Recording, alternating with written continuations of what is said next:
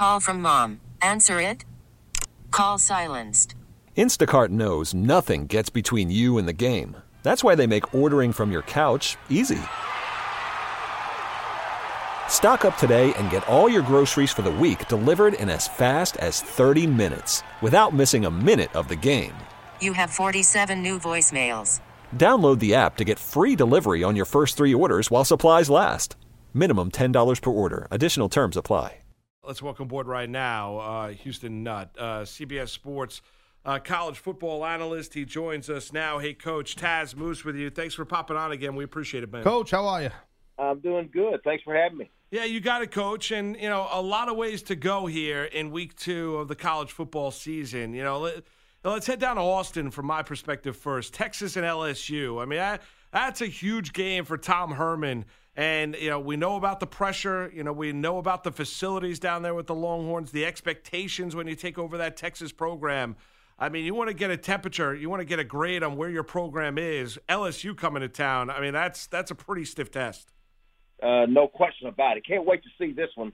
LSU and Texas, all eyes will be on this game because of just what you said. And if you go back to Texas game last year in that bowl, when they beat Georgia, Sam Ellinger makes a statement, hey, we're back. And so we're going to see if they're really back. This is going to be a big game. LSU, I think they look really good, look very quick on defense. And Joe Burrow's doing a heck of a job executing, very accurate. And I can't wait to see this one head-to-head. Coach, I completely agree with you on that. And sticking to that game for 1 second, if you don't mind. So from your perspective, if you can, as a guy who covers the games in the broadcasting world and also as a former head coach, please give us both perspectives. If you like these big games this early in the season, like LSU versus Texas, right out of the box, your thoughts on it? You know what? I think it brings a lot when you're going through your training in August and even maybe the summer too. Your seniors, they take ownership and their eyes are on, hey, this is a real schedule. This is a big test. And you have LSU, and everybody hears about the SEC, and especially the SEC West, and now they come to your backyard. So Texas and LSU are looking forward to this game. There's no doubt about it. I think it brings a little bit more sense of urgency, the way you go about things, and there's just respect on both sides. And it will be a slobber knocker. There's no doubt about it. Well, right, but I mean, from what should the audience keep an eye on? They tune in that game 7:30 Eastern time on Saturday night, Coach, tomorrow night. Yeah. What do you think ends up being the differentiation between who wins and loses? What are you going to keep an eye on? What do you think are some keys? Keep an eye on this. Is Texas offensive line, are they going to be able to keep Sam Ellinger upright? Are they going to be able to run the football? To me, it comes down to this. It's in the trenches. Can the O-line of Texas, can they handle the quickness of LSU's defensive line? Keep your eyes on that. To me, that's going to be the difference to me. If you look real closely at the ends that the LSU has, they're so quick. Their first step coming off the edge is very, very quick. Texas is going to see a different speed than they've seen the first week naturally, but I think that's going to be the difference. It's going to be in the trenches. Can Texas move on? Remember, now Texas has lost some running backs as well. So there's going to have to be a younger guy that have to step up, and that to me, that's going to be the difference. Hey, Coach, I want to get your thoughts and stuff. There's a lot of chatter, obviously, on the new quarterback who left Alabama, is at Oklahoma now, Jalen Hurts, and how great he was when we saw him in the opener, just this past week, and talk about Heisman Trophy races and whatnot. Break him down for us, man. Do you think this guy, Jalen Hurts, this kid is a front runner for sure for that Heisman? What do you like about him? Talk about Jalen Hurts a little bit if you don't mind, Coach. Jalen Hurts, what I love about him, when he got benched at Alabama, remember now, he stayed right there he was a good teammate. And I watched this real closely because, you always hear and you see so many quarterbacks that transfer. But when you watch Jalen Hurts, I love what he did. He stayed right there when Tua Tagovailoa took over. And then, if you remember, there's a championship game where Tua goes down, Jalen comes in and helps his team win. But what you love about Jalen Hurts is when he goes to Oklahoma, we've all known what Lincoln Riley's done. Seems like to every transfer quarterback, Baker Mayfield, a Heisman Trophy winner. Now Jalen Hurts goes out there, and he's 20 for 23. And then, this guy's put together now. He's not just a little bitty guy. This guy's, 220 pounds, and he ran the ball 16 times for 176 yards. Now that may be probably a little bit more than they want to run him. I probably want to save Jalen's legs for some very important. I don't think you can run him that many times every Saturday. But I tell you what, the transition's smooth, and I think he's a winner, a humble young man that's a team player. I love the way he plays. Athletic, can really extend the play if something breaks down. And to me, the accuracy is the biggest difference. Footwork and accuracy, much better this year. All right, Coach, let's head down to Clemson. Another big matchup this weekend as the Aggies. We saw this game down at College Station a year ago, and A&M had an opportunity and fell short as the Clemson Tigers went in and beat them. What about this Jimbo Fisher-led team? What they gained from last year, that experience, now on the road in Clemson, can they give Dabo Swinney's team a scare on Saturday? I think they can. If you recall last year, I thought Jimbo's team really played them toe-to-toe there for a long time. And remember, now last year, Clemson had about 4 defensive linemen that are now on the NFL rosters. Yep. So I think that's going to also be the difference. I'm anxious to see how good the defensive line now is. Dabo's done such a great job recruiting to be able to say next as he reloads each and every year. But I think Texas A&M will go in there. They won't flinch. They won't be scared. There'll be a tremendous atmosphere. But I just think Clemson's going to have a little bit more. Man, when you watch Trevor Lawrence, and he didn't have a great first game, threw a couple of picks actually. But man, when you watch Travis Etienne, T. Higgins, you look at his supporting cast.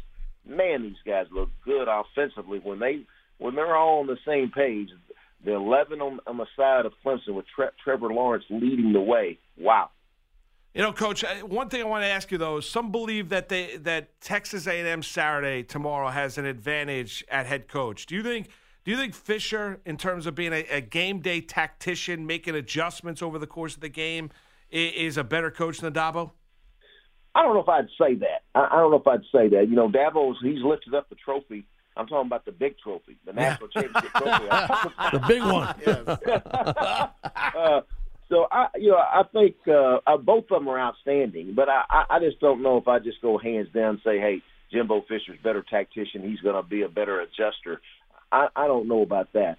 I just think that this is going to be a great game. I think both of them are very, very good. Both of them have good coaches on both sides. I thought A&M Kellen Mond had looked much better this year compared to last year. Going with footwork and poise and confidence and all those things. So, hey, I'm excited. Can't wait to see this one. No doubt. We're on the phone. You listen to Taz the Moose, by the way, on CBS Sports Radio. Our special guest, Houston Nutt, CBS Sports college football analyst. Hey, Coach, so speaking of coaches, Ryan Day, the new head coach over with the Buckeyes at Ohio State in Columbus, Ohio.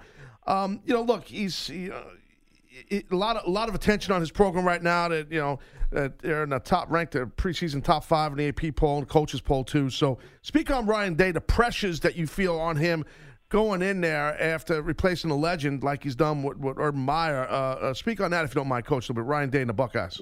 Yeah, that's a good question. Anytime you go in, of course, Ohio State, such a tradition and winning, and they have Heisman trophies in the case.